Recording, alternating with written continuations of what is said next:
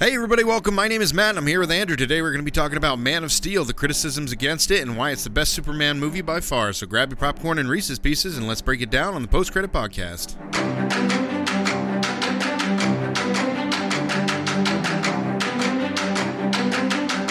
You know, it just kind of seemed like, man, this is the start of something good. Yeah. Here. Yeah, and before we get into like cast and stuff like that, we'll just say, you know, this was released in 2013, but they started creating it in 2008. And you know, you had just mentioned, you know, this is the start of something great. The filmmakers didn't mean for this to be like a shared universe DCEU or whatever, because they started making it in 2008, and that's when Iron Man came out. And Iron Man, they didn't have a plan really for the Marvel Cinematic Universe. They released Iron Man, started having some successes with some of the superhero movies, and then built their universe. And so when they made Man of Steel, they weren't trying to set up a universe, right? Yeah, but they sure. But you know what? I guarantee you the big wigs at Warner Brothers were probably looking at it like, Yeah, because by this time there was only 5 Marvel movies out. There was Iron Man, Iron Man 2, Incredible Hulk, Thor, and Captain America: The First Avenger. Right. Captain America: The First Avenger and Iron Man were well, you know, Iron Man was a great movie. Captain America: The First Avenger was pretty good.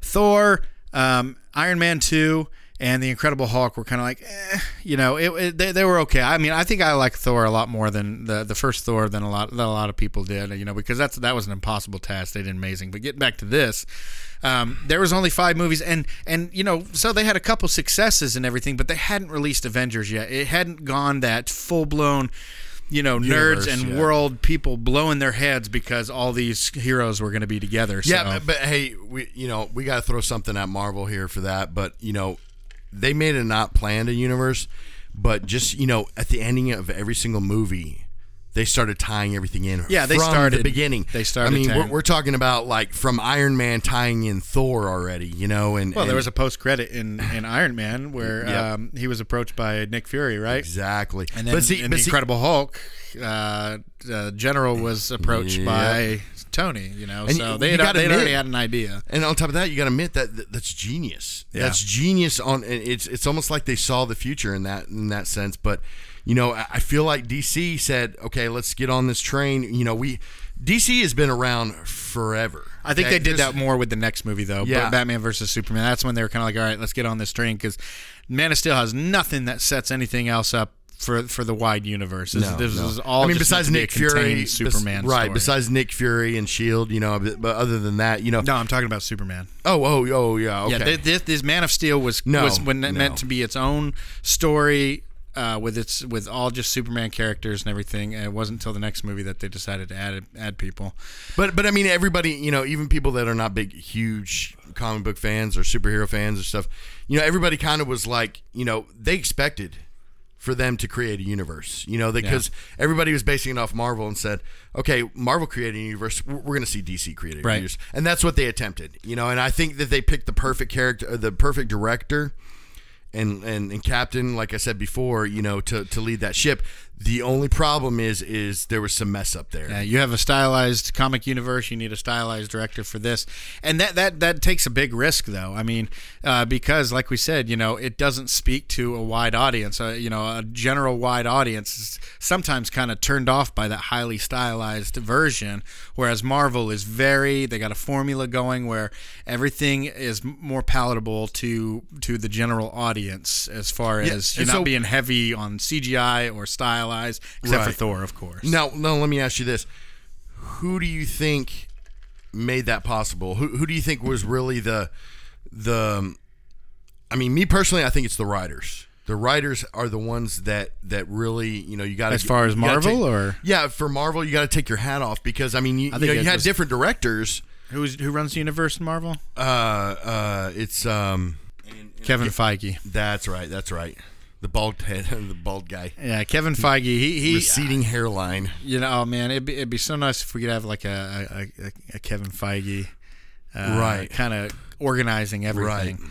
But it's all a test. Just because it worked for Marvel doesn't mean that DC could take the same thing and get the same success. Even though half of Marvel characters are borrowed from DC characters. Yeah, and it could be some kind of a fluke. An amazing fluke. I don't think it's a fluke because obviously they're 23 movies in, and generally most of them are amazing movies. But they found a formula that works for them. But that works for Marvel characters. It wouldn't necessarily work for these. Moving on here real quick. We got Henry Cavill, who plays Clark Kent, Kal-El. Amy Adams playing Lois Lane, Michael Shannon for General Zod, Diane Lane, Russell Crowe, Harry Lennox, Christopher Maloney, Kevin Costner are also in. Lawrence Fishburne. Wait, you skipped over one. Huh? Did you skip over that other one because you couldn't say her name properly? Oh, no. Oh, Faye Ora?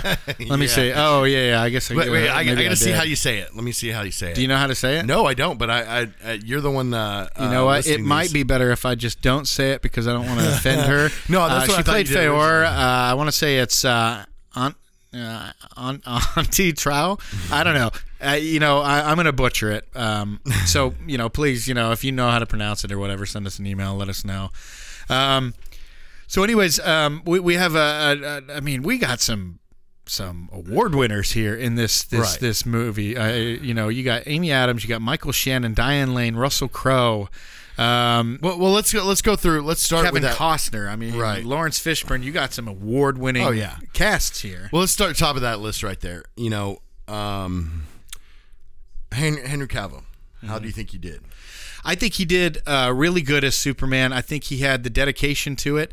When Christopher Reeve was getting ready to play Superman, he was a very gangly, very skinny type of tall, gangly, skinny actor, and he actually approached David Prowse, who played. I'll see if you know. Do you know who David Prowse is? No. David Prowse is the body actor for Darth Vader in all three original Star Wars, in A New Hope, Empire Strikes Back, Return of the Jedi. David Prowse was in the suit, so he was the bodybuilder. That's right. Christopher Reeve went to him to help build up some muscle, but they still had to pad his suit a little bit, and I think they padded it with Henry Cavill too. Even though they didn't need to, they just kind of wanted to make sure. Well, no, remember what Zach said. He said that he wanted, same thing with Henry Cavill. They wanted to film him without his shirt off. Not my thing, obviously. But because he had done so much work. Yes. He was like, we wanted to show off all the hard work that Henry, because he trained for 6 months. Yeah. And that's insane. Yeah, well, Zack Snyder's even said he had a lot more respect for not that he had little respect for him, but he had a lot of extra respect for Henry Cavill and that's why he wanted to show too that it wasn't just the suit that made him look like that he actually Henry Cavill actually put as an actor actually put in the work. Yeah, he trained in was it Jim Jones or something like that? I can't remember what it's called, but it's the same place that the people from the cast 300 did their training. They do training with military and all that kind of stuff as well. Is it John Jones maybe? No, because it had the word Jim, GYM, not JIM, but GYM and then Jim something or whatever. But that's aside the point. 6 months he was able to get this physique, and man, did he show it off. Now, do you think he did well as because with these characters, especially superheroes, they always have an alter ego for the most part, right?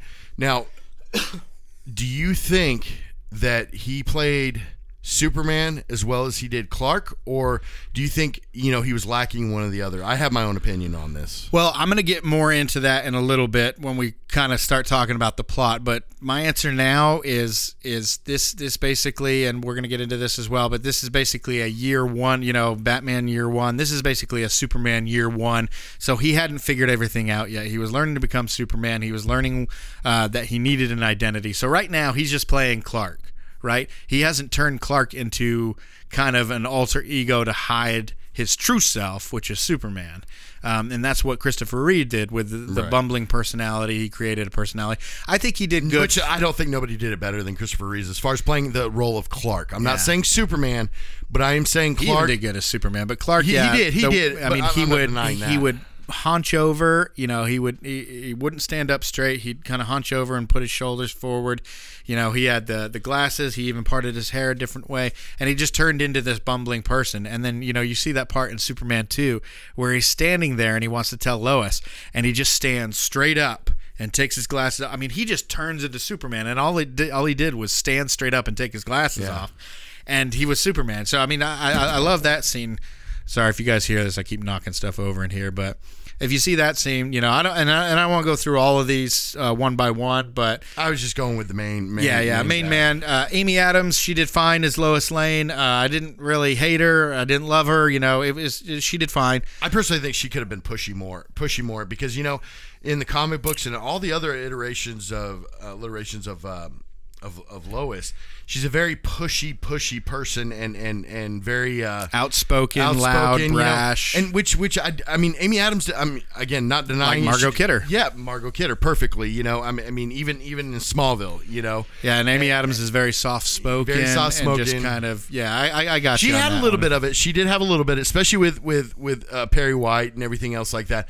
She did have a little bit of that pushiness, but it of all the things that happened to her throughout all the stories, with Amy Adams, it's just kind of one thing after another hit her, and just kind of brought her down. Yeah. You know what I mean? So it's kind of you kind of get why she wasn't as pushy, because she was just a lot of bad things happened to her, in her adult life at that point. Yeah, and you guys are going to hear us say this a lot through this episode, but this is a different Superman for a different time. I was completely behind everybody else, all the naysayers at the beginning, saying that's not the Superman that I know and stuff. But the Superman that I was used to, I guess, or whatever, the classic, good old Boy Scout and everything. It doesn't work as well now. It does, but they have to do it differently, and that's what we're going to talk about. We can hit up the rest of these as we go on. The movie starts out with a scene in Krypton. Where everything's going to hell, the world is ending. I think it's the best introduction we've seen to Krypton, to Superman's origins, all that. It was just action. If you're going to start out a Superman movie, this is how you want to start it off. You got to start it off with Krypton, showing where Superman came from in the Richard Donner movies, which I love so much, but they are dated. And those movies, you also got to consider the quality of filming and the CGI effects and things obviously like that. Everybody's gotten better and everything. Yeah, nowadays it's. But I mean, they showed us in the Christopher Donner, they showed us a planet where everything was crystals. They ate crystals, wiped their butt with crystals, and all kinds of slept on crystals, and it was just all about that. I wanted to see a more substantial world with stakes and getting to know people, and you get, I think it's about 10 minutes. The first 10-15 minutes is this scene in Krypton, but within that 10-15 minutes you get Superman's origin. You get Zod's motivations and why he is and the way he is and what he's willing to do, the lengths that he's willing to go to. You get a sense of Jor-El's mindset, his views, his morality, and as well as Clark's mom, which isn't as important later on. But you get all this. You get why everything is happening, and it's done in such a way where it's just it blows you away, because I mean the music swells.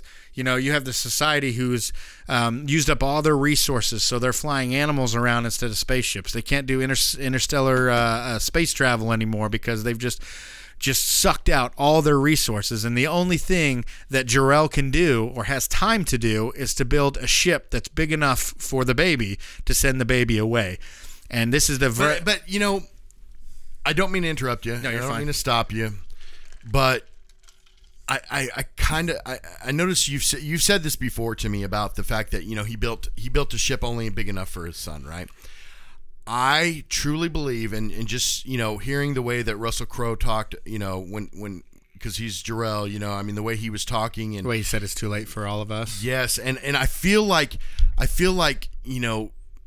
Jor-El was kind of at that point where he was like, okay, I know that I've been trying to change things, but I felt like he's part of the problem. He's part of the problem, and that he should suffer the same fate as everybody else on that planet. And he speaks to that in the movie. I don't know if you remember, but when and we'll get to this part, but Clark gets to talk to a holographic representation of his biological father's real self in his Fortress of Solitude. And he was bad. And the hologram wasn't saying, "Hey, you should forgive me. You shouldn't." I didn't do anything wrong. He grouped himself in with all Kryptons. Well, yeah, and Clark at that time, his name was Clark, and he Kal-El was like, "Why didn't you come with me?"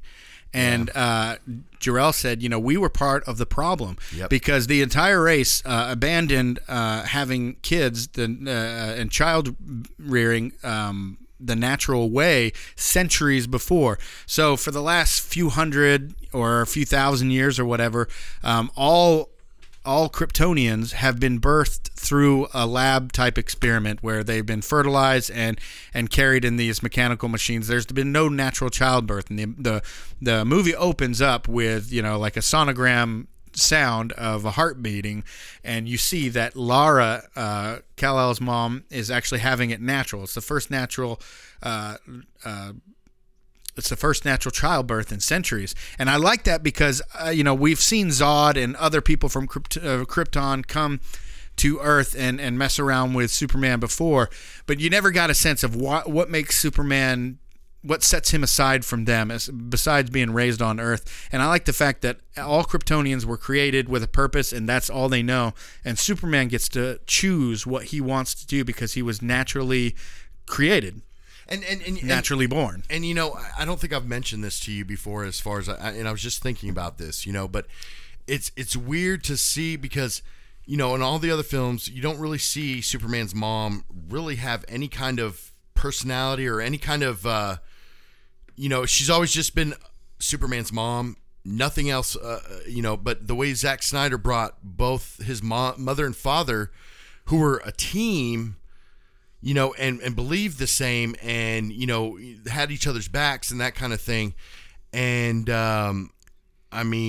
it just kind of, you're talking about Lara and Jor-El. Yes. Yeah. And you don't really ever see that in another version of Superman, but it's just showing that they were the rebels of their society. And Jor-El, Jor-El took the hit, and Laura-El, I believe it is, took the hit, and instead of them going with Clark, which probably would have turned out pretty good, they were taking the blame for their whole society rather than saying, hey, Jor-El's been trying to fight against this for all the time. He's a rebel. You know? Jor-El saw that the race had weaknesses that needed to be stamped out, and that was the point of sending Clark, and he was supposed to be the bridge. So then we get to the next part. I just never thought about, the version of his parents that he portrayed in this movie. I mean, granted, we only got a slight glimpse of his mother, but his mother was such a strong-willed person. But she, it's almost, you see similarities between her and Lois. Just strong-willed women, got their husbands or their loved one, their spouse, whatever, they got their back, and they support each other. You know what I mean? And it's like, it's kind of a weird thing to. Well, yeah, they both saw the end coming, but it's almost like how they say you marry your mother if you're a guy, and you marry your father if you're a girl. I wonder if this society has like arranged marriages too. I mean, they it seems like they monitor every aspect of life, including child rearing. They could have arranged marriages. I don't know. The society seems depressing as a whole. If you notice, it does. I mean, it shows you what happens when you use up all your resources and are not smart about it. And not only that, even their prison is just. It's horrible. It's literally like a heaven and hell situation if you think about it. I mean, the Phantom Zone is hell, where their society has reached a level of being almost angelic, in the way they do things, and again, I'm going back to the whole why Jor-El didn't go with him, because he felt guilty. He felt like he doesn't deserve any more happiness than his son is going to have. Yeah. And Because I noticed we say, oh, well, he didn't make the ship big enough, but, they could have made the ship bigger. They could have done something. And I think I'd talked to you about this before, but, there's that novel, Last Son of Krypton, which, talks about the last days of Krypton. It has Jor-El and Zod as the main characters, and they were talking about kind of the same thing as this movie, where Krypton had abandoned any kind of interstellar space travel, and when Jor-El found out the world was going to blow up, all of the resources that he had and all the time that he has was something to build and something that was only big enough for one, and that was the baby. But getting into the next part, Superman Zod rebels against the government. Because he agrees with Jor-El, except that they go after it on two different fronts. He destroys the council. Him and Jor-El have a fight. He kills Jor-El, but not before they're able to launch the spacecraft. The baby heads to Earth, and the world blows up. Zod and his minions are sentenced to the Phantom Zone. They all get frozen or something, and then they get locked up in a ship which goes into the Phantom Zone, and they're imprisoned there. When the Krypton blows up, the prison opens up because they were keeping it together, but they're basically automatically released from their prison, and they see that their world's been destroyed. So Zod takes it upon himself to let's get up this technology, all the ships that we have in this area, and let's see what we can do about furthering our race. Because Zod's not, and we're going to talk about this more in a bit. Well, no. I mean, I got to back up just a little bit on that because, Zod saw Jor-El send Kal-El off. Right, and he was asking where. So, Zod knows that Jor-El's probably the smartest person he knows. And he knows that Kal-El is also a product of a natural childbirth, which he thinks is heresy, and he wants him destroyed. And he also has the genetic coding from all of Kryptonians. Right. So, there's this thing called the Codex. It doesn't really come up much in the future, but that's what Zod is looking for. He's looking for this Codex, and it's basically this thing that has the DNA or the structure of every Kryptonian. But he's also looking for a world. Well, he's looking to recreate Krypton, right? And he knows that Jor-El's the smartest guy he knows, so he knows he's not going to send his son off to a random, planet with nobody that lives there, and he's going to send him off to probably a well-developed, a well-developed planet. You know what I mean? Pretty far along there. He's not going to send him to Mars with a bunch of the Martian the Manhunters. Yeah. Oh, basically, and he doesn't know where he sends him, and he won't find out until later. But he's sent away, and then we get to basically where the ship crashes on Earth. It crashes on the Kent farm, and then as soon as it crashes, it flash forwards 33 years into the future to where Clark is all grown up. He's 33 years old. He's working on a boat and all this kind of stuff. He's trying to find his way in the world. He's left home a while ago and all that. But interspersed between us following Clark, who's actually walking, kind of doing a walkabout around the world, doing different things, trying to find out if he can find any way on this planet that shows him who he is, any kind of connection to where he's from, because he's found out he's an alien. So as it's doing that... He seems quite depressed, too. He is. As it's doing that, it flashes back to him as a child, kind of growing up on the Kent farm, getting used to being on this Earth, being different than everybody. He obviously knows he's different. He gets his X-ray powers. He saves a bus full of kids. He still doesn't know who he is, but after he saves the bus full of kids, he, people start to notice that he's a little different. And remember he didn't even know he was an alien until that's what and so people are starting to realize he's different.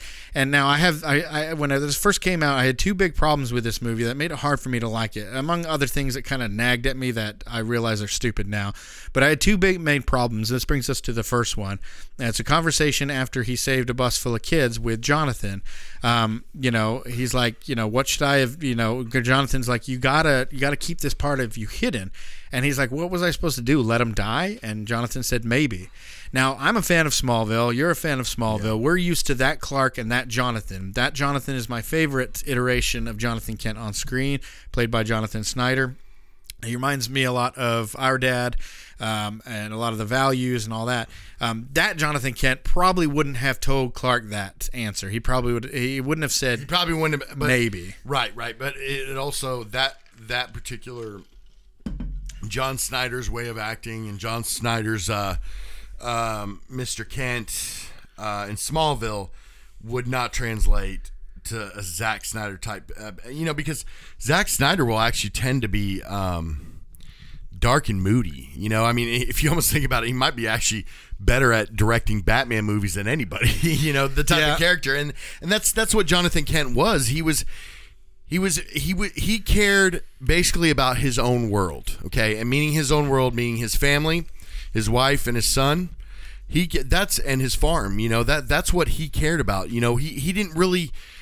It didn't. I'm not saying he didn't care about other people, but that was his closed off world. Yeah. It's interesting because there's a dichotomy, or maybe not a dichotomy, but it's two sides of the same coin.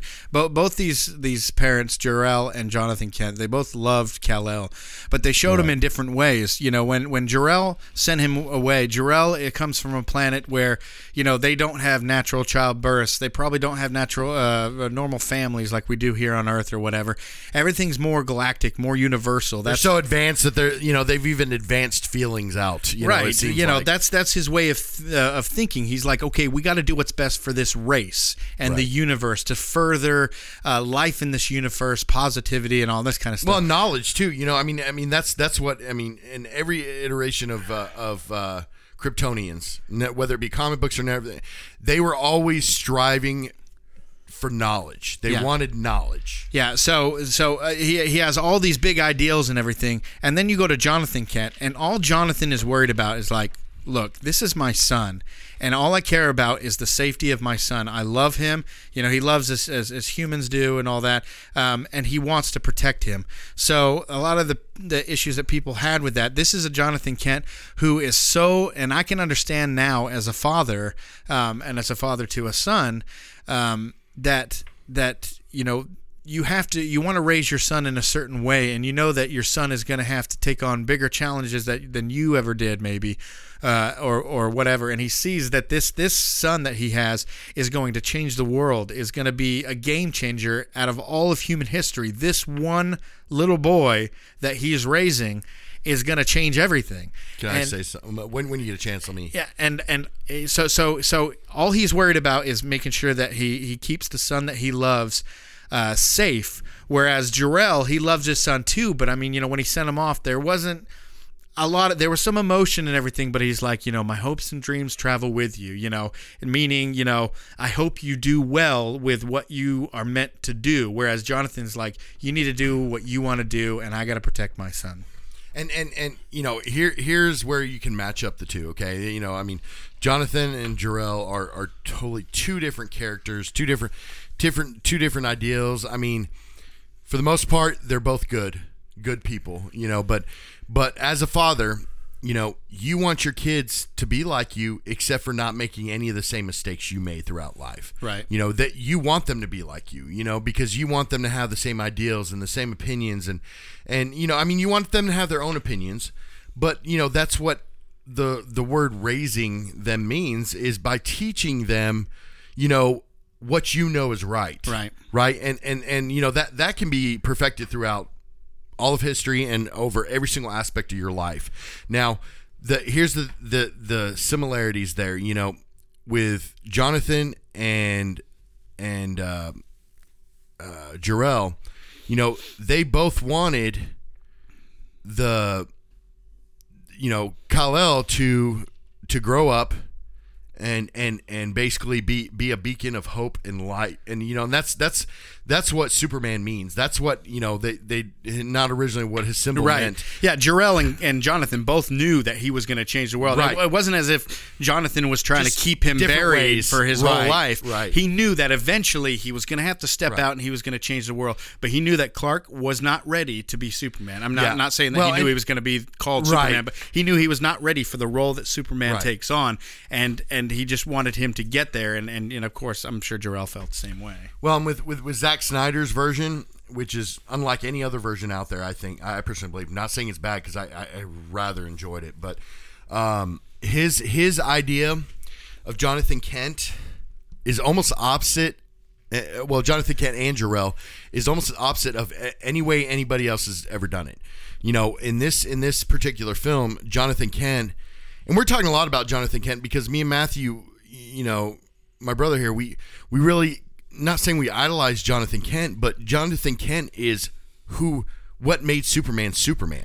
And if you read any of the comic books, any of the movies, any of the shows, Jonathan Kent is, Jor-El provided the DNA, provided the skill and the natural ability, the genes. The genes. But Jonathan nature Kent, versus nurture. Right. And Jonathan Kent is what molded Clark to become Superman. Now, where this movie, it's kind of a little bit of the switching of the roles, because Jonathan Kent is very, secluded. He doesn't want his son to do. He basically wants his son to be just a lonely farmer and for now and live the rest of his life. And just the part alone with the tornado showed you that. The part with the tornado, with Jonathan Kent's end is showed you that even up to his death, he didn't want Clark to be known as Superman or to be, the hope of the world, the entire world. He wanted Clark to be, like him, a farmer, have a wife, raise some children, live out the rest of his life in peace. Where Jor-El wanted him to be the hope of the world and wanted him to do better than he did and his people did, and wanted to create a better world for his new people, where in all the other iterations, he wanted him to create a whole new absolutely race. And we'll get to Jonathan's death right now, but ask you a question. What did you think of Russell Crowe as Jor-El and Kevin Costner as Jonathan Kent? Now, we've talked about the differences between the two. What did you think about how they brought to those roles? Because they made Jor-El, again, this is a different version of Jor-El and a different version of Jonathan Kent. They made Jor-El a warrior, where in every other iteration of Superman, he was an intellectual. He was not a warrior. Can I interrupt you real quick? Of course. So in the society of this Kryptonians, we kind of skipped past it, kind of mentioned it, but they are created in a lab instead of natural, but they're also predetermined on what they're going to be. So Zod, when he was created in a lab or whatever, they created him to have attributes and aspects of himself that will make him a great leader. So as far as, mental capacity, strength, learning things very, very, very, very quickly, and mastering them.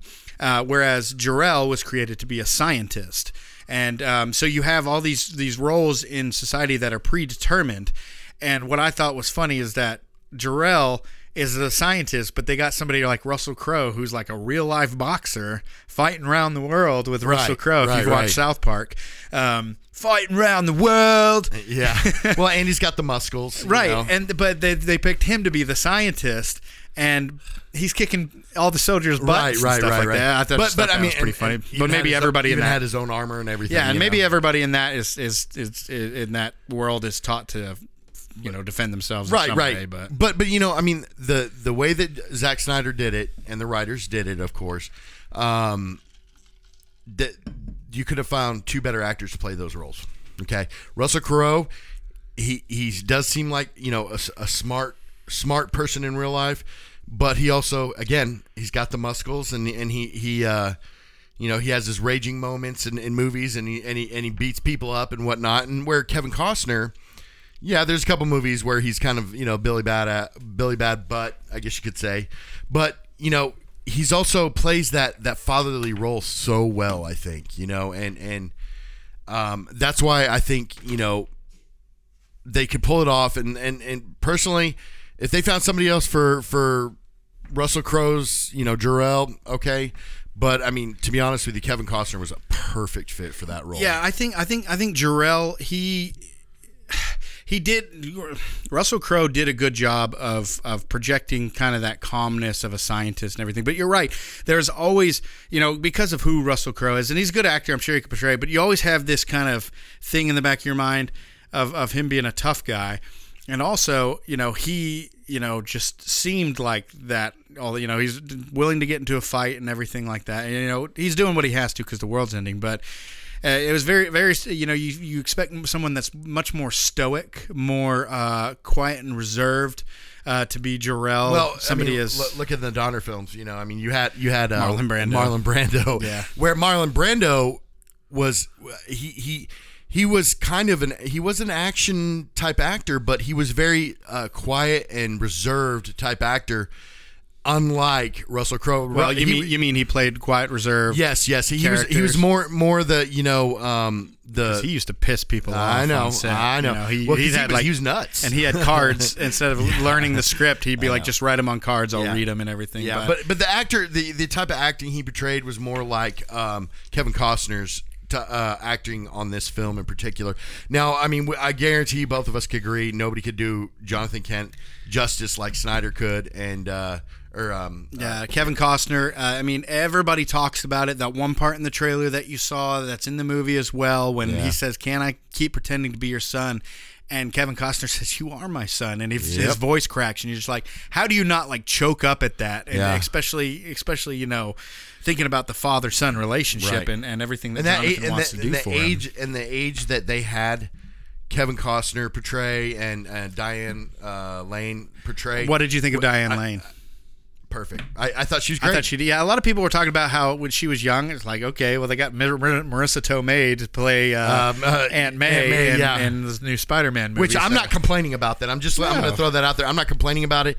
And, she's one of those actresses that some people do, though. Get finer, they're like wine. They get finer with age, what I mean? Yeah, and, and it makes sense because... And Diane Lane's in that category, too. I personally believe for her age... She does not look bad for her age, as far as I'm going to put a sign up that says "Stop banging." Okay, well, hey, I'm trying to make my point. No, I know. Here. No, and the ages, and a lot of people, and I have this here on my notes too. I like the effects that the age have on Superman, because back in the day, you had the older grandparent type ages, like Lois and Clark. Or Lois and Clark, or the original, Richard Donner Superman, all that kind of stuff. You had the older people, and it's good because those older people, they had the more old-fashioned values. Whereas today, you need kind of the younger ones to connect with an audience, teaching him these the values of today or whatever. And we're used to it from having a young couple in Smallville being his parents. And not only that, here's most things too, is that. With Martha Kent, okay, she seems to always live through everything. Like in every type of so Superman. Does Aunt May too. This is true, but what I'm saying is, she's always alive, but she is poor not. Batman. He's got no parents that stay alive. Wah, wah, wah. Well, Alfred, I guess. Now go ahead. Yeah, well, that's true. Why'd you say that name? But it's funny because she's not really. Martha Kent is not really a. She's not really a teacher, or she doesn't really teach him or teach him any kind of lessons throughout his life, or known for that in any kind of adaptation of Superman. She's always just been the one that lives, and where Jonathan Kent is the one that always dies. But that's for good reason. Yeah. Well, we get to this part where of course, it's flashing back, showing what he did when he was growing up, all the things he had to learn. Finds out he's an alien. He eventually finds a spaceship that the military. But you got to admit, he probably always knew he was not from the same planet. Well, he probably knew there was something going on, because he even asked Jonathan. He's like, "Did God do this to me?" And that's when Jonathan showed him the ship, and is like, "Okay, well, you're not human." And all that, but it gets to this. He finally finds this ship in the Arctic, flies it away from the military, gets it away from them. We'll go back to that in just a second. But I just wanted to say that this whole Wait. We can't skip over that one little bit of tidbit of information you just said. He just flies it away. Now we've got to talk. Since you brought it up, we've got to talk about his Fortress of Solitude, or lack thereof. Yeah, so they find a ship that's been there 10,000 years ago. Somebody in Clark's lineage thousands of years ago got in that ship, so that's why there is a suit on that ship. Well, it seems like all of them are related with the symbol. last name L. Something like that. But, you have him find this ship. He finds Lois in it. drops her off and then takes off with the ship. In that scene, we have our first Smallville alum. Well, besides Amy Adams. For those of you who don't know, obviously we've been talking about Smallville and how big of fans we are of Smallville. Smallville is a show about Clark Kent. Starts in his freshman year of high school, and he's getting his powers and basically learning how to deal with his powers. The whole show has to do with him learning about his powers before he becomes Superman. Literally only puts on the suit on the very last scene of the very last season of the very last episode. Right. No flights, no tights was the motto of that show.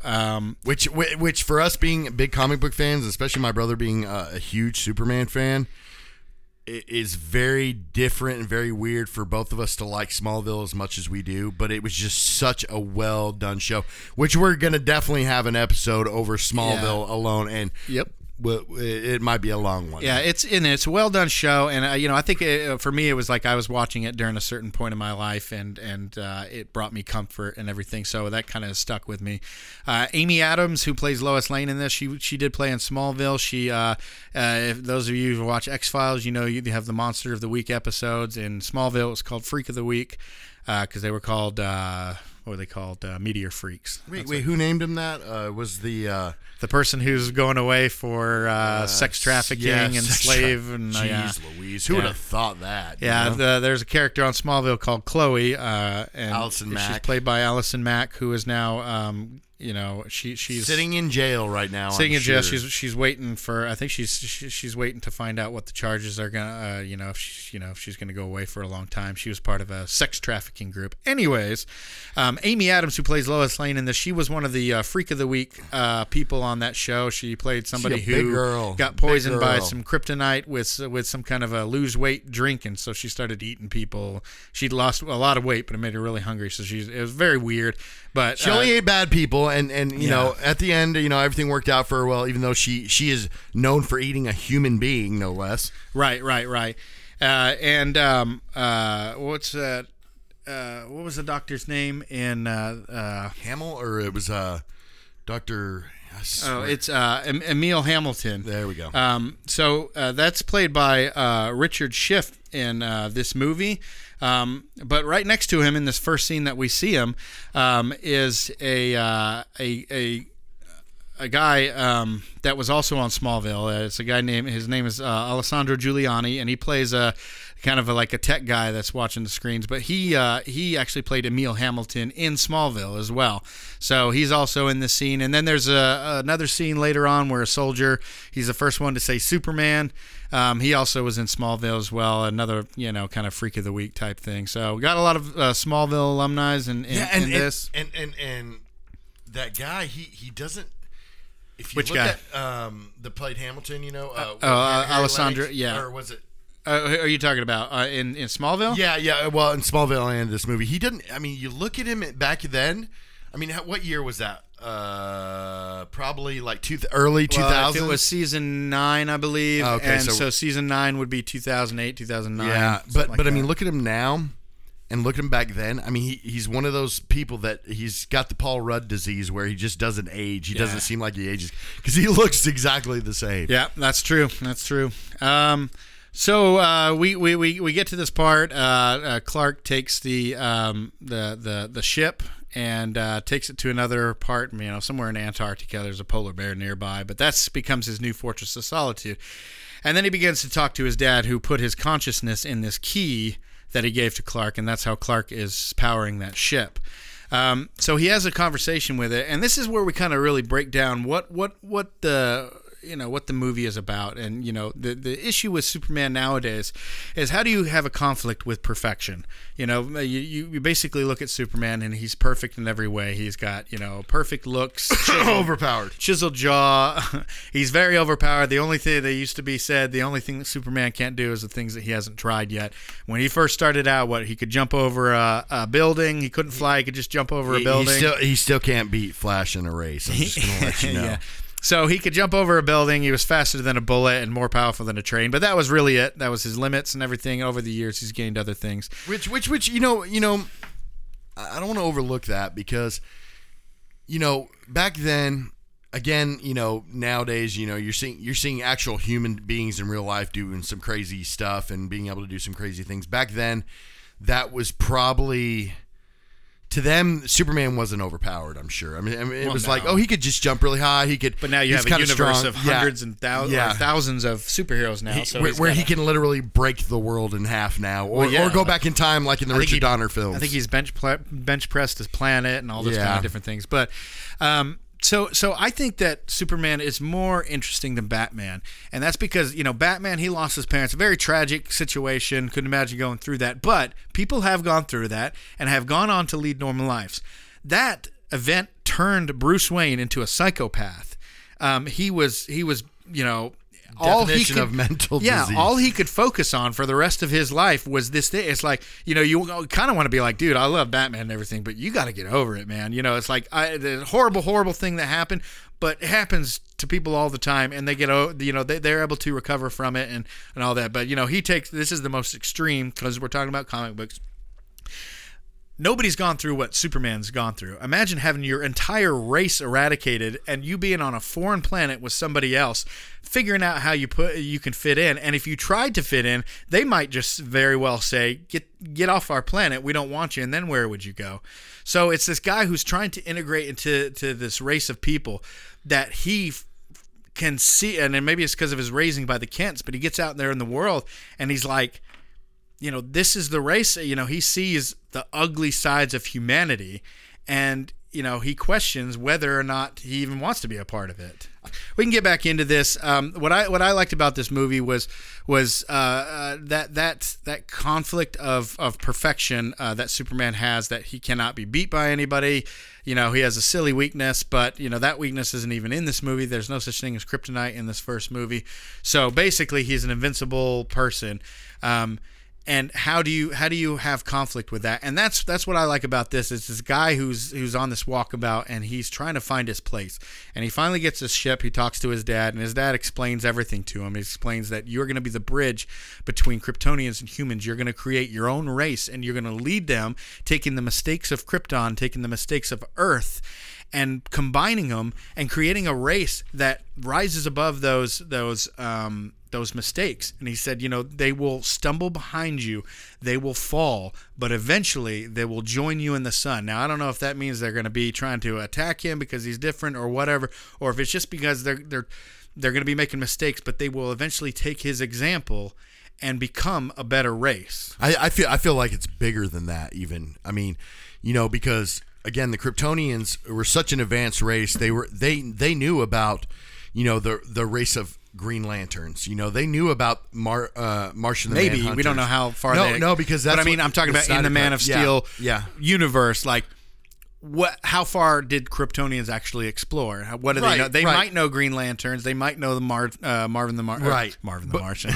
Marvin the Martian. I do that all the time. Come here, buddy. This is my point here with. I feel like it's bigger because, again, they went from Krypton to the Earth. They had visited Earth about that. Jor-El knew that they had visited Earth. Right. So you can't go that far and not run into some other race. But remember what we said. They hadn't built this universe. Remember, right in this movie, and we're just talking about Man of Steel, this iteration, before they knew that it was connected to Justice League and all the Wonder Woman and Green Lanterns, it was just about Superman. Right. But where I think the universe is bigger, even just say you take out all that other stuff, but you still include the Kryptonians. Okay. Where I think it's bigger is that his dad knew that, his dad, which dad? Jor-El knew that he is not alone in the universe as far as of the vastness and the many, cultures and creatures in the universe. I felt like he knew that the universe was so much bigger, and that's why he sent him to Earth, to protect Earth and to protect Earth, make it safe. But safe from what? Not from themselves, because that was more themselves. Though. No, I think that was more Jonathan's. Well, he knew how humans could be and how humans would react to something like him. It'd be right.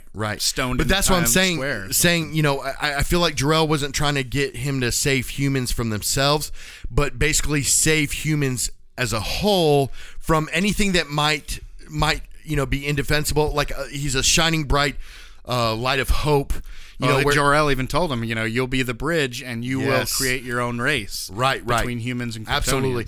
And I just feel like it's so much bigger than that because, when you think about it, Superman was the original superhero, and I feel like, there, we as podcasters and movie lovers, we tend to think more in 4D than 2D or 3D, or 3D, whatever. We like to think more into it and to think maybe, hey, because, the directors aren't going to be like, okay, oh, this is a script. Okay. Line 1, line 2, line 3, this happens, okay, we're good to go. We feel like, and I know you feel this way too, but we feel like every director puts a little bit of their taste to it. That most of these directors will go and read comic books and enter that into their production. And I feel like Zack Snyder, because from what I hear, Zack Snyder is a fan of comic books in general. He's a big fan of Superman too. Yeah. And so, what better person to get to direct that? And you got to kind of think deeper into it.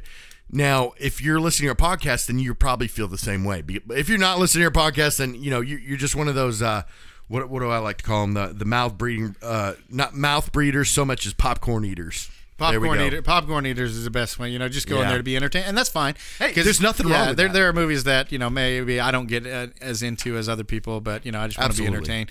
Real quick. The learning after this scene, when he talks to his dad, he puts on a suit, shaves his beard, I guess with his fingernails or something, or some kind of Kryptonian razor blade off the mirror. Well, I think they have it in the comic books where he actually shaves with his fingernails or something. Anyways, he gets in a suit and he learns to fly. Now, this scene is amazing because we haven't really gotten to see this because in the Christopher Reeve Superman, he goes to the Fortress of Solitude, and he talks to his father. He gets a suit, and it's real like it's a faraway shot. Suddenly he's in the suit, and then he flies away. There's no gravitas to it. It's like something like that, and especially even though he's a Kryptonian, he's grown up in a human world, has only known human things. He doesn't know that flight is possible. No. He knows he can jump real high, but that's why he's like, you have to test your limits. You have to push past your limits to see what your limits are. Right. So you see him jump, and he's at the peak of his jump, and he pushes, and he even goes further. And I love that it kind of shows the technicality of it. Yeah, and the science behind it. I mean, if you look at it, even the rocks, it's almost like he's got about a 2 or 3 inch bubble surrounding his body, and then even the rocks that are in that bubble seem to almost defy gravity. Yeah, it raises up with him or something.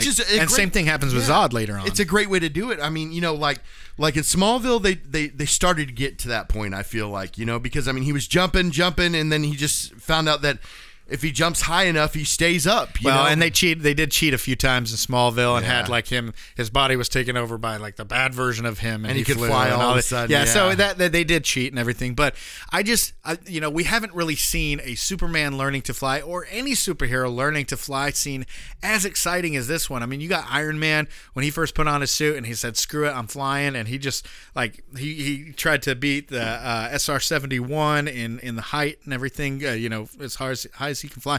That was kind of cool. Yeah. But I mean, you have Superman, this person who's flying with a cape, this iconic person. How you can't get more exciting than that. I mean, and if you think about it too, it's really the only superhero adaptation to movie that we have seen that literally flies with no assistance. Like Thor flies but with the hammer. Iron Man flies with science. Shazam. Shazam, but Shazam kind of was, it's obviously after Man of Steel, and pretty much it's after all these other Superman. But even Shazam, it doesn't, he kind of seems like he's just floating kind of thing like that. But, the epicness of it, we have not seen that Zack on Snyder film. Is the man to show the epicness of it. And I'll take this time to then talk about Hans Zimmer. Probably my favorite composer aside from John Williams, who's composed some of my favorites and many favorites. But Hans Zimmer, he just you almost cannot beat him as a composer, and the work that he did on this, you hear kind of tones of what he did with the Dark Knight trilogy and the drums and stuff. The main theme for Superman, he's this big, strong, powerful guy that usually punches his opponents and stuff. And so you got these big beating drums and everything, but the sweeping music It's even got a choir in the background of this, and I'm playing it in my head right now. It really brings me back to the original, Star Wars movies where it shows them flying all over the planet too. I know, that's awesome. It brings you back, and it's people. I don't think, again, because we get popcorn eaters, and I think that'll be our new term, right? Instead of mouth breathers, we'll call them popcorn eaters, and that's just the people that love to enjoy a movie, but again, we don't knock them for it. Yeah, we don't knock them for it either. I mean, if that's what you wanted to watch movies, fine, and you're probably not listening to us right now. But that's it brings me back to the Star Wars, or even Indiana Jones, even. I mean, you listen, the soundtrack it gets you pumped, and then you throw in great visuals from Zack Snyder that it just. It's enjoyment. It's like a snack for your brain, And you can tell, and Henry Cavill does a good job of like he has this look on his face in some parts where he's just like, oh my gosh, what am I doing? Like he's so amazed, and it's cool to see that in Superman. Like, when you have Christopher Reeves or whatever, every time he's flying around, he's doing it like it's no big deal and everything. But this is a guy who's lived his whole life on Earth, never thought this was possible, experiencing this. And you got to show that. You got to show those cool things for Superman. Like we said, this is like Superman year one. This is before he becomes the Superman that we all know, who's full of confidence, knows what he's doing. He's experiencing all this for the first time, and I love that we got to see that. Have you? Here's another good point too that I don't know if you've noticed. I mean, it's kind of going in on what you just talked about, but have we ever really seen an angry Superman, like a pure, like looking at his eyes? Pure rage. I mean, Smallville, yes. Maybe different colors, rings and things like that. But yes, we have actually. Who?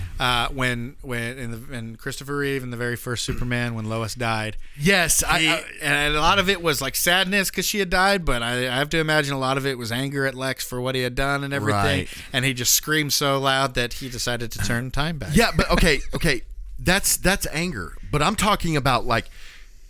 Especially at the end of the movie, but we won't talk about that just yet. But you see real emotions, human emotions, pure rage coming from Superman.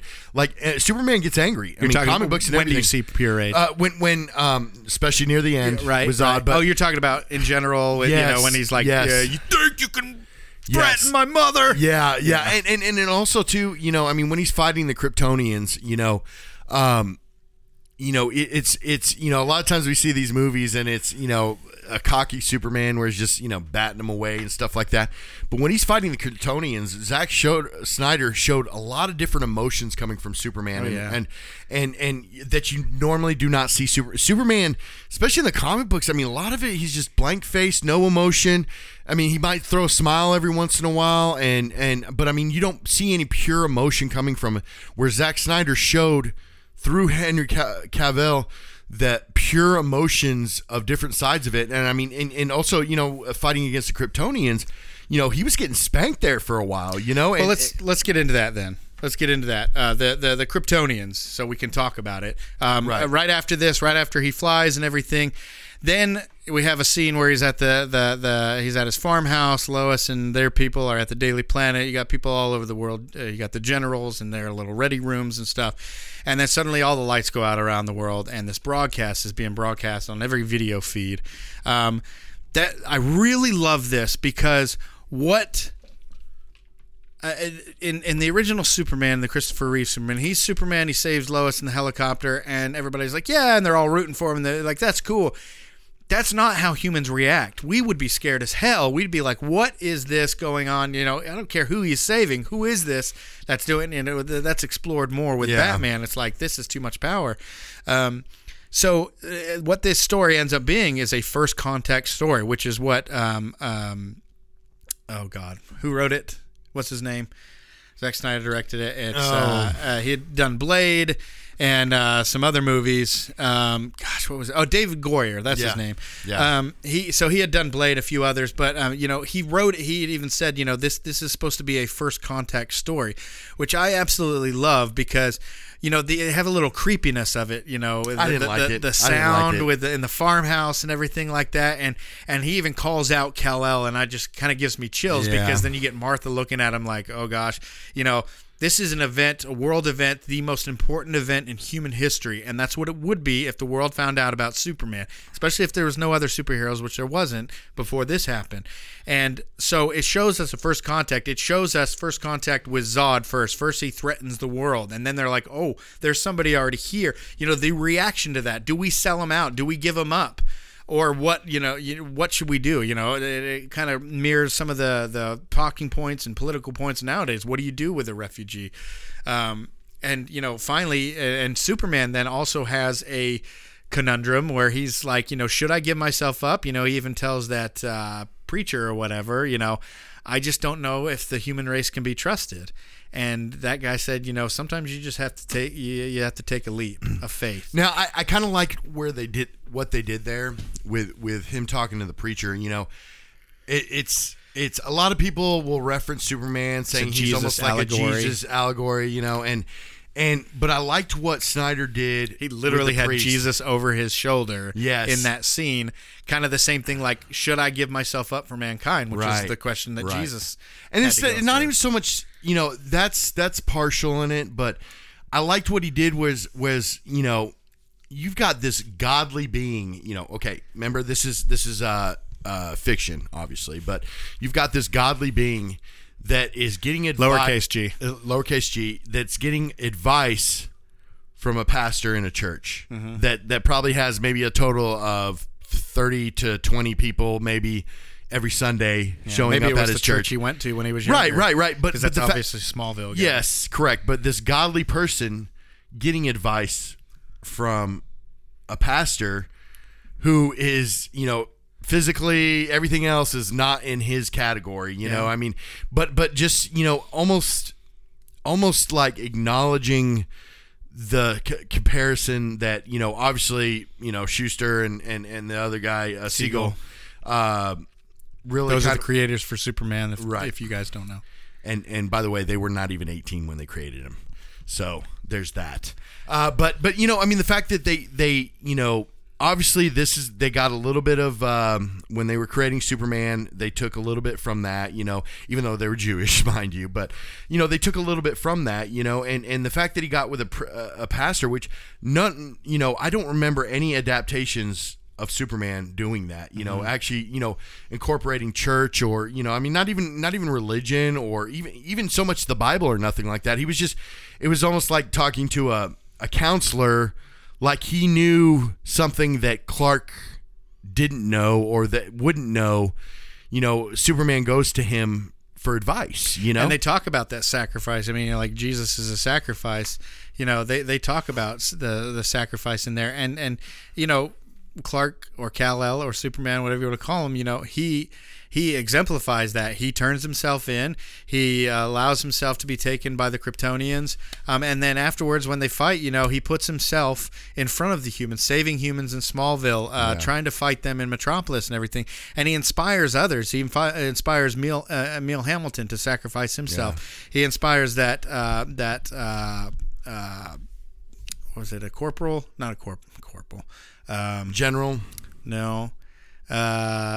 The guy that Christopher Maloney from the Law and Order or whatever played. Oh, yeah. Colonel. Yes. Yeah, he inspires that colonel to make a sacrifice. He even inspires Perry White.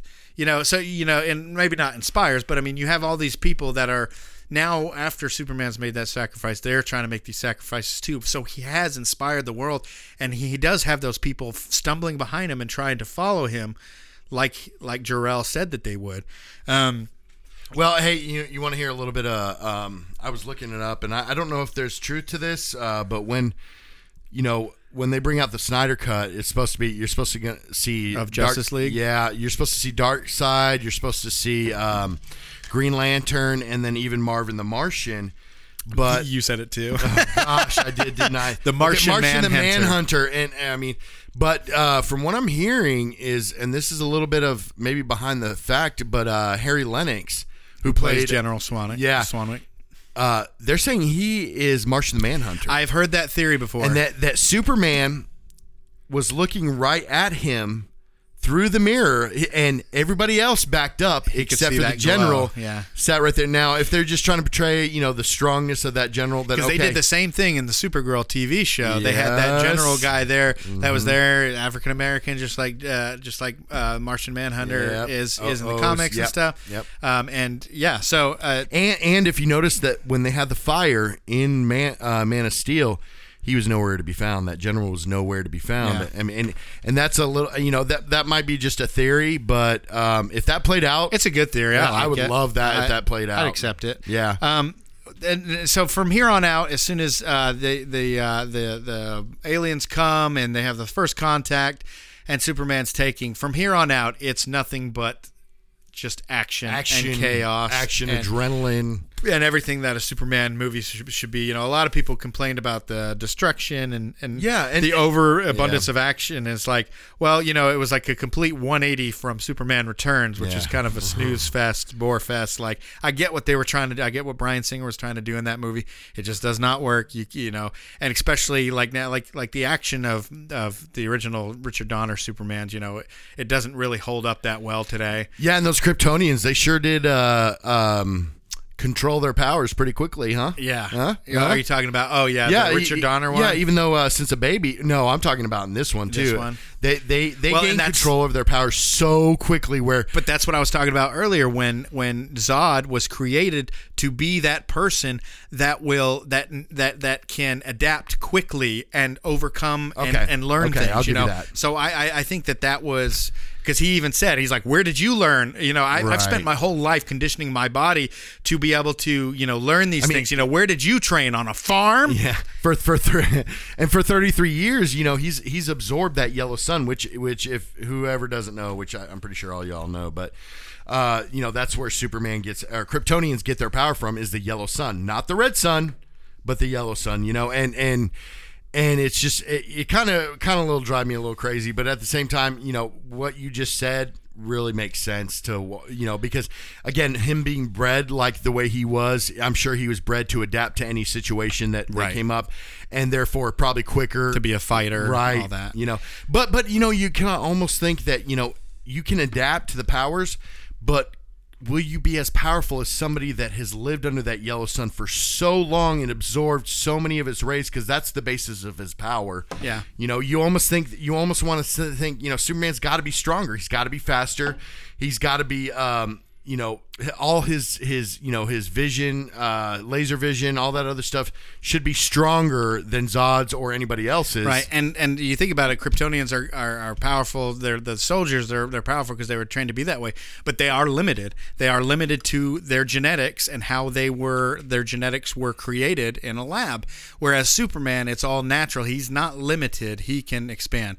And that brings us to the last point that we have, which is the destruction and the consequences of that destruction of Metropolis. Now, this was a huge point of contention when the movie came out.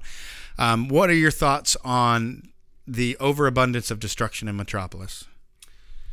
I would like to see more medals given out to people that are cleaning up the destruction that these heroes are creating.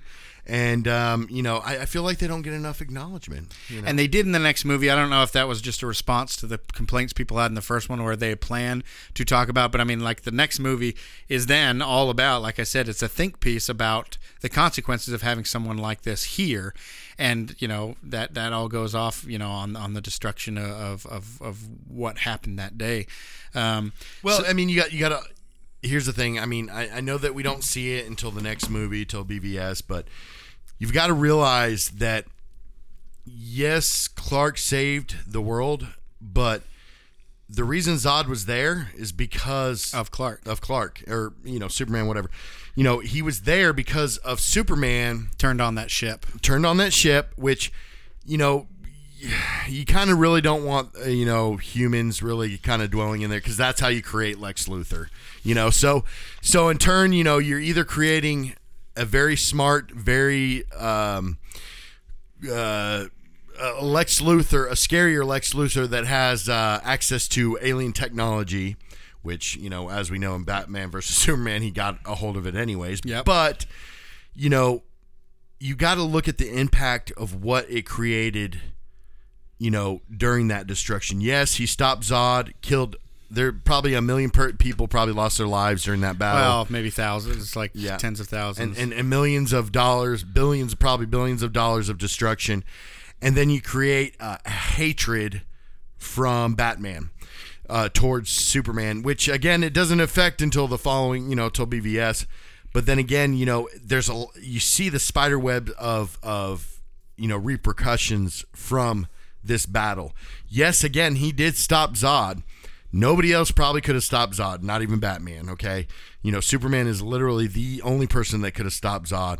But, it created a spider web of events after the fact. And, I think even Superman acknowledges that through BVS. But, there's a lot of deep meaning in there, what happened. You see, Perry White barely escaping. You see Lois, trying to help Superman throughout the whole battle, which, personally, I was glad she had something to do. She did, but she got in the way. She got in there. She did. And he had to save her a couple of times. And his mother too, Yeah, but I mean, you can't have a love interest running around and not be in trouble every once in a while, especially if you don't have powers. One named Lois Lane who tends to get into nonsense constantly. My thoughts are you need destruction. A scale this big, you got Superman. You got to have a villain that's strong enough to contend with him. Yeah. And you had the destruction of Smallville and the destruction of Metropolis and everything. You have to have that in a Superman movie. I mean, this is a world invasion. Well, it shows the epicness of the film. I mean, had Superman not done what he did, the entire world would have been destroyed, and not just Metropolis. So, obviously, people can say, well, blame the Kryptonians. They're the ones that did it. Superman could have, we've seen, I had a problem with it a little bit because we've seen in the past that Superman cares just as much about, well, I mean, not just as much, but he cares a lot about property damage as well and tries to save, a lot of the property damage if he can. This one was just an all-out destruction. I mean, you sit there, for a good, 30 minutes, you're just watching building after building fall and just smash. And, you're just watching destruction rain down. I don't think we needed as much as we got. But I think, you need to have some kind of an impact. And then they addressed it in the next movie, so I'm not too upset. Yeah, but again, if you look at, for instance, look at 300. There was so much destruction in that movie. Even Watchmen, they literally, set off atomic bombs and whatnot. But, I think that's one of the keys to Zack Snyder's directing is he's got to make it the most epic possible film that he can do, because he never does it half-ass. If you look at it, the epicness of his directing and the writers that came along with that too. And I guarantee you he's got his own set of writers that kind of write a lot of it for him. But the epicness of it, that's what Zack Snyder's about, and that's what made it great because the visual. We talked about the audio, but really the visual and his idea of the visualness of these movies. And you had to have that in Superman. Yeah. And like you were saying, you understood that you had to have that. You thought there was a lot of extra, but it just showed how evil Zod was. And not only that, but that's placed on Clark's shoulders as well. Because, he was the reason that they were there. And, he didn't do anything to prevent the damage. Not that he could have, but... I think that's all placed on shoulders. It's another thing that he has to deal with, just like what happens next, which is my second huge point of contention when I first watched this, is when he snapped Zod's neck and killed him at the end. We have these, Batman and Superman always have these rules, right? But do they really? Because, Batman let the Joker die in the first Batman, and Superman literally punched Joker's heart out. Well, and I'm talking just about the movies. Like in the very first Batman movie, he let the Joker die. In Batman Returns, Batman was putting bombs on people and throwing them and letting them blow up. Harvey they Dent, died. He let Harvey Dent die. He really probably could have saved. But he actually killed people. He put that in Batman Returns. He's putting bombs in, little silly. Well, when they say bombs. Superman and Batman don't kill anybody, they probably don't directly. I mean, except for Batman, but what I'm saying is, I mean, Superman won't directly kill anybody. I mean, I'm sure that him going through one of those buildings and pretty much toppling the buildings just because his body went through it, because Zod shot him through it. Except in Superman 2, whenever he turned them into regular humans and throw them down those huge chasms in the North Pole, if you remember that. That was another death. So I think the whole thing about making Batman and Superman have these rules where they don't kill somebody, there's Maybe not much directly. There's not much history for it. Right. It's been done in the past. But this is looking at year one, like we've been saying, and so maybe this is the reason that from now on, Superman will always try to find a way around killing somebody. And I like the scene now because it's a cool, when you're looking at themes of the movie, the whole movie, Clark, Kal-El, Superman, he's been trying to decide human Kryptonian.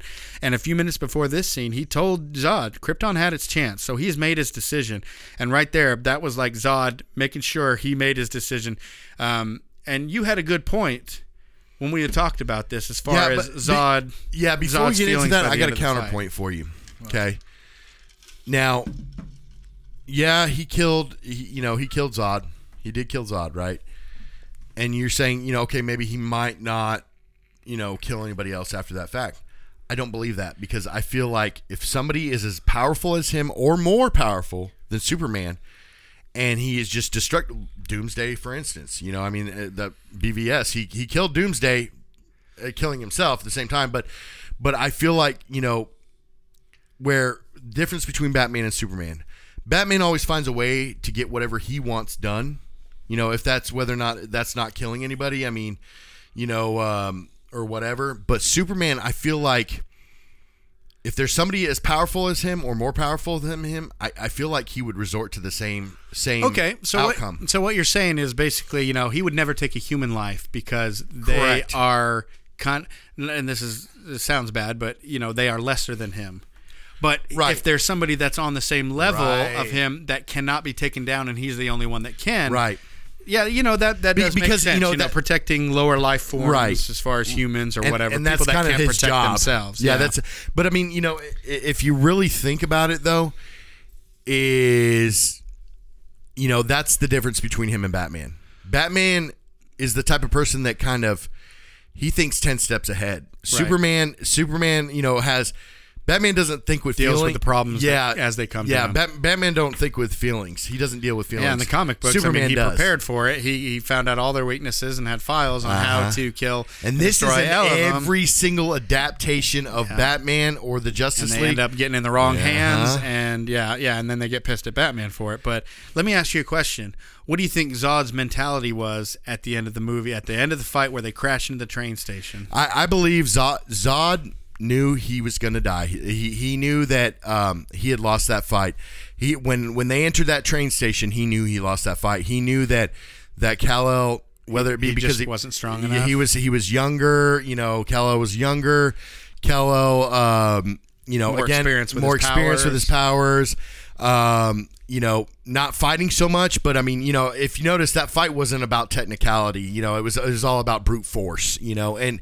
And I felt like Zod knew that his end was near, and a man that has no future, whether it be 15 minutes or 4 years down the road, if they have no future, they act differently.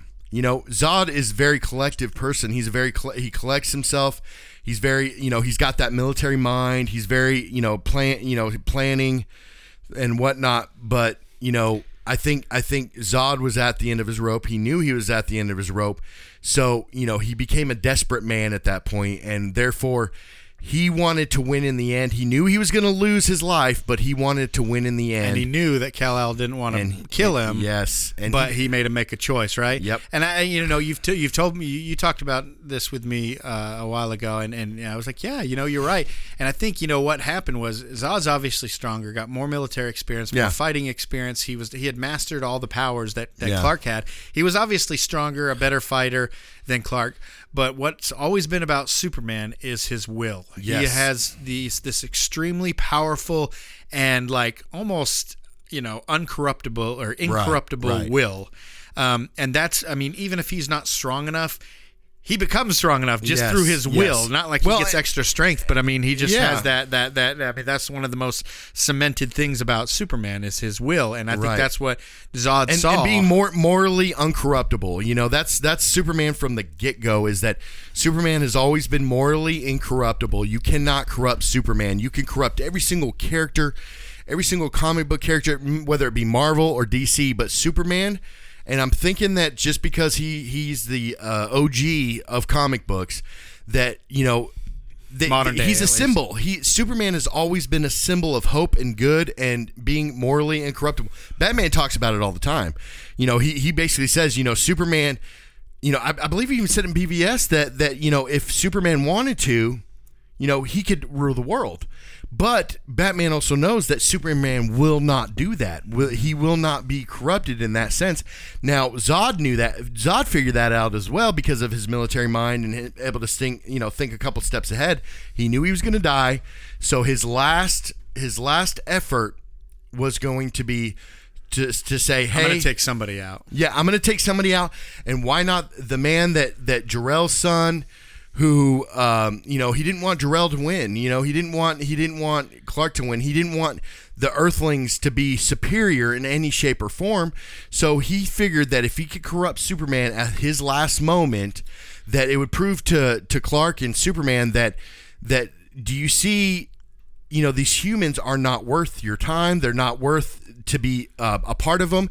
They're meant to be led. Yeah, because we never talked about Zod in this episode. We've talked about it before, but Zod would, like we said, all Kryptonians were created with certain attributes that made them productive. Whether it's Zod as a general or Jor-El as a scientist, and so Zod was created to protect his people, and at whatever cost that is. So he's not necessarily a bad guy. He's a guy that's doing what it takes, all other races be damned, to protect his race, because that's what he was created. That's and all his he own knows. vision. He wants to see his vision. Yeah, that's his soul, and he even told Superman, "That's what you've my soul. That's what you've taken from me." Yeah. And so this whole movie, he's had this. He's been calm. He's been collected. This is his goal. When Superman sent everybody to the Phantom Zone and Zod was the only one left, Zod was like, "You've taken everything from me, my purpose. So now I'm going to take everything from you that you hold dear, and that makes you you." And that's these humans. But he's going to kill them. He's going to kill Superman first. Yeah. When he realized he couldn't do that, he's like, "Okay, well, I'm going to take these humans from you, just like you've taken my people." Because he wants to corrupt them. Now you got to make a decision. Yeah. And now I'm going to take away your purpose. If you Yep. let these people die, then you let humans die. If you kill me, you've basically destroyed your entire race. Yeah, the last bit of your race. Yeah, and we go back to the point of, as far as Superman's concerned, Kryptonians aren't his people anymore. They, and in a way, because he came here at such a young baby I think that age. decision happened when he actually said Krypton had its chance, and he destroyed that ship, so there was no way to bring back Earth. Kryptonians. Earth is his home now. Right. Earth. Krypton is. I mean, he's. I think he's more interested in Krypton, but Earth is his home. Well, he always wants to know where he comes from. Yeah. But it's clear by the end of the movie that this whole movie he's been walking the line between Kryptonians and humans, and by the end of the movie he's made his choice, and that's what makes him that beacon. Yep. And Zod wanted to take that away from him, and essentially, if you look at it deeply, Zod wanted to remove Jonathan Kent from him, because that's his backbone. That's Wanted to take away the human in him. Yes, that's Jonathan Kent and what he taught Clark is what made him human. That's his morality. And that's his morality. And so he wanted to essentially remove Jonathan Kent, but it just goes to show that somebody without any powers, somebody that, died at a somewhat early age, but was such a strong character, strongly created character, and when they created Jonathan Kent, he's just such a strong and such an important character. He's not even around most of the time. He's but not. His essence, his morality is all over the place. Yes, and he's such through Superman. Right, and it just goes to show that Zod had all these powers, but still Jonathan Kent was stronger than him. So I mean, we've talked a lot about the different things in this movie. We've broken down a lot of things. The main point that we want to make is how layered this entire movie was, how good the script from David Goyer was, and Zack Snyder, and how well thought out this was. There was meaning, there was purpose behind it. I don't want to knock the Richard Donner or the Brian Singer movies or a lot of these Marvel films. Yeah, really. I don't want to, specifically the Superman ones, because I mean it was really good movies, and you could believe a man could fly and everything like that, but they weren't really layered. Lex had a plan that any James Bond villain would have had in Sinking California, and then now his desert real estate, he's able to sell it. That sounds like some kind of laughing, smirking Bond villain, whereas the motivations here and the character arcs that you took people through with every single character that was in here, it's so layered, so well layered, that a lot of people just saw it as like, this is dull. It's not bright enough. He's depressed. He's not depressed. This just isn't the Superman we know yet. He's lost. This is showing us how we get there. Yeah, he really is a lost character for the first half of the film. I mean, he's just trying to find, like you said earlier, he's trying to find out who he is as a human. Even though he's not human, he's trying to find out who he is. And what he wants to be, and what not even what he wants to be, what he has to be, and I mean, it's almost impossible for us to put ourselves in that situation too. Right, so maybe that's why it turned a lot of people off. And let's one thing we've never really talked about. I mean, this will be a quick thing, but one thing we've never ever mentioned was the bar scene where he worked. Right. Okay. Those guys don't know him. I think he was even going by a false name. Nobody. Joe. He was a dishwasher. Okay, mind you, he could have destroyed those guys, destroyed them. Okay, and he was at a kind of a depressing point in his life. Yeah, Still didn't know who he was. He didn't know who he was. But that's the strength of having Jonathan Kent in him. That because even at his darkest moment, and being treated like garbage, where he could literally twist them, he could throw them up to the moon if he wanted to. It was cool because there's like this one rare scene that you see Superman quite childish lose his cool, throw a temper tantrum, and completely destroy that guy's truck. But he still was defending that woman. That's one of my favorite scenes in the movie, really when the guy pushes him, and like the guy pushes himself back because Superman doesn't move. Yeah, but I just love that, and it sounds like he's hitting metal. Yeah, but you got to admit that was the turning point in the movie. It really was the turning point in the movie. Well, and he had found out in that bar about where his ship was and everything like that. But I mean, that was one of those things in the movie. That was one of those. The reason he went and talked to that preacher is like, I don't know if humans can be trusted either, because they're just awful. That, and along with the kids that were bullying him, when he was like, he had his hand on that bar and he just bent it, he could have destroyed them. But So this movie is just so multifaceted, multi-layered. There's just so much to it. And if you actually stop and realize this isn't a Superman movie, this is how Superman became Superman. That movie. You don't just skip. You don't just have, okay, he came from Krypton, and now he's Superman. Yeah, where all you're seeing is that maybe he, Martha Kent's sewing him a suit. And he's about to put it on, but I mean that's where you didn't even get that in Richard Donner movie. I know, and it's probably why we love this movie, but we also like Smallville, is because there's depth to it, and where a lot of Superman, even I gotta say Richard Donner did an amazing job. Awesome, did something that I will never not love those movies, except for 3 and 4. But there's no depth to those movies. There really wasn't. I mean, and again, if you notice nowadays, not a lot of depth. There's not a lot of depth. I mean, and they tended to throw some weird stuff in that, like going back in time, which Superman never really has ever been known to do. I mean, that. Look at that climax, and compared, he turned back time compared to what we got, which is more realistic, more in line with what you would expect from Superman. Before we close this up, did you have any little nags? Yeah, I can tell you a couple of mine. Like I already talked to you once, a little bit too much destruction. Lois says Clark too much when she's talking to Superman. Yeah. When he flies away to go save his mother, she goes Clark. When she shows up at his house, she goes Clark. And I think there was one other, and there was a cop right there, and there was one other time she said Clark. So it's like the whole time I'm like, stop saying his name. Yeah. It's like there's a cop here, but he could talk to this person, that person.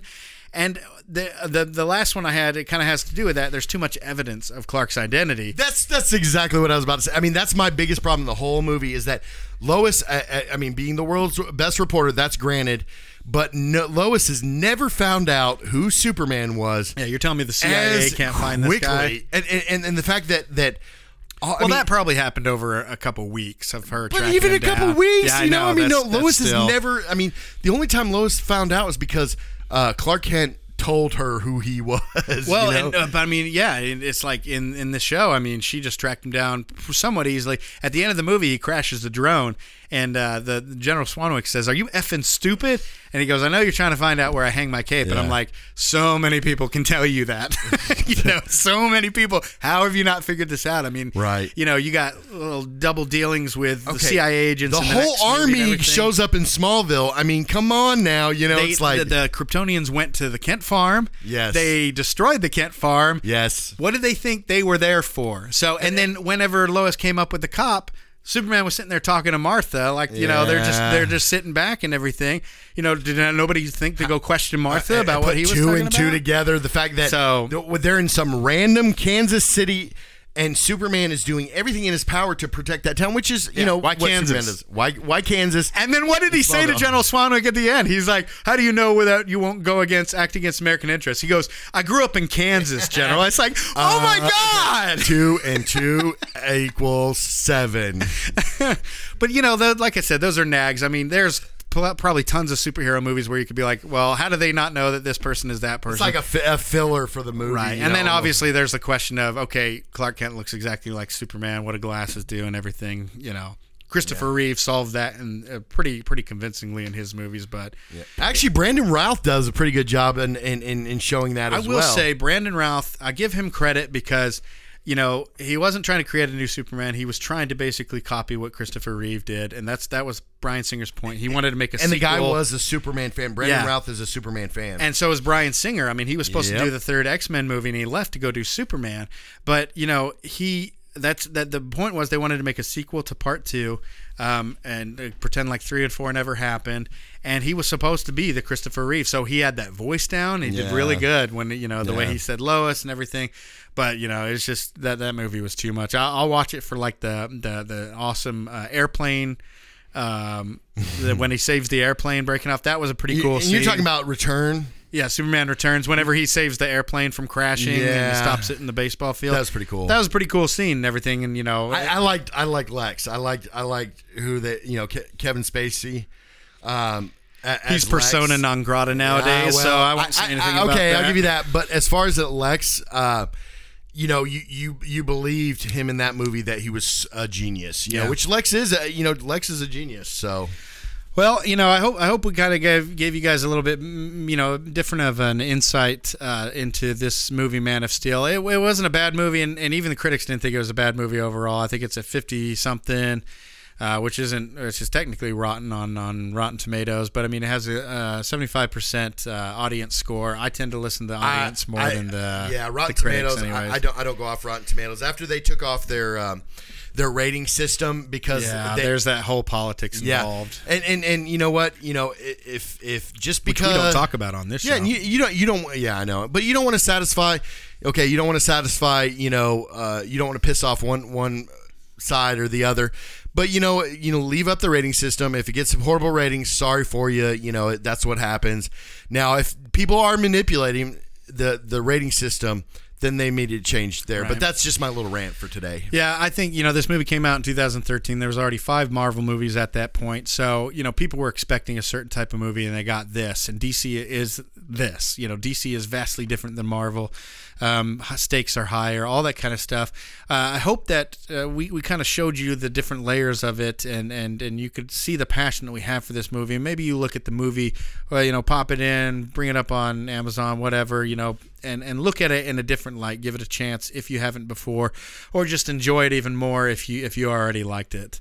Again, if you guys want to get a hold of us, we're on Facebook, Instagram at the Post Credit Podcast. Our email is thepostcreditpodcast@gmail.com. On our next episode, we're going to have the host from Groundless. It's a Justified podcast. If you guys don't know what that is, it's a show called Justified. It's one of my top 3 favorite shows. And these guys do a podcast where they do a new episode for every episode of Justified. It's really good. These guys are really funny. I think they'll have a lot of insight on that. And they love Justified. They love Justified. It's an amazing show. It really is. But it's we're just me and Matt are just impatient people, and we just can't. It's like ADD with it when it comes to movies and TVs. We got to cover it all. Right. So we heard these guys' podcast. We really want to talk to them. So stay tuned for that. Look out for that. We'll have that out after this episode sometime next week. And we appreciate you guys listening. We'll see you next time. Throw me a bang.